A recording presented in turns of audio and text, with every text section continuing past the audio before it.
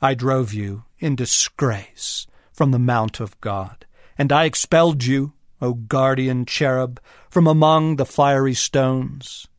Ezekiel 28:16. So evil entered the story. I am staggered by the level of naivete that most people live with regarding evil. They don't take it seriously. They don't live as though the story has a villain. Not the devil prancing around in red tights carrying a pitchfork, but the incarnation of the very worst of every enemy you've ever met in every other story.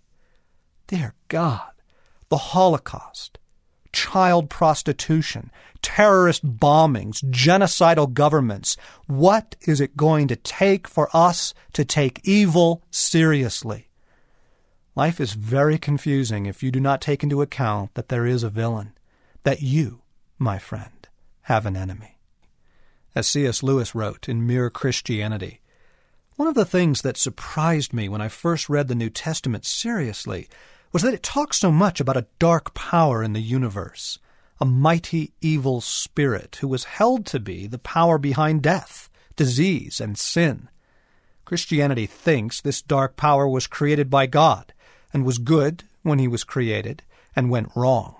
Christianity agrees this is a universe at war. Satan mounted his rebellion through the power of an idea.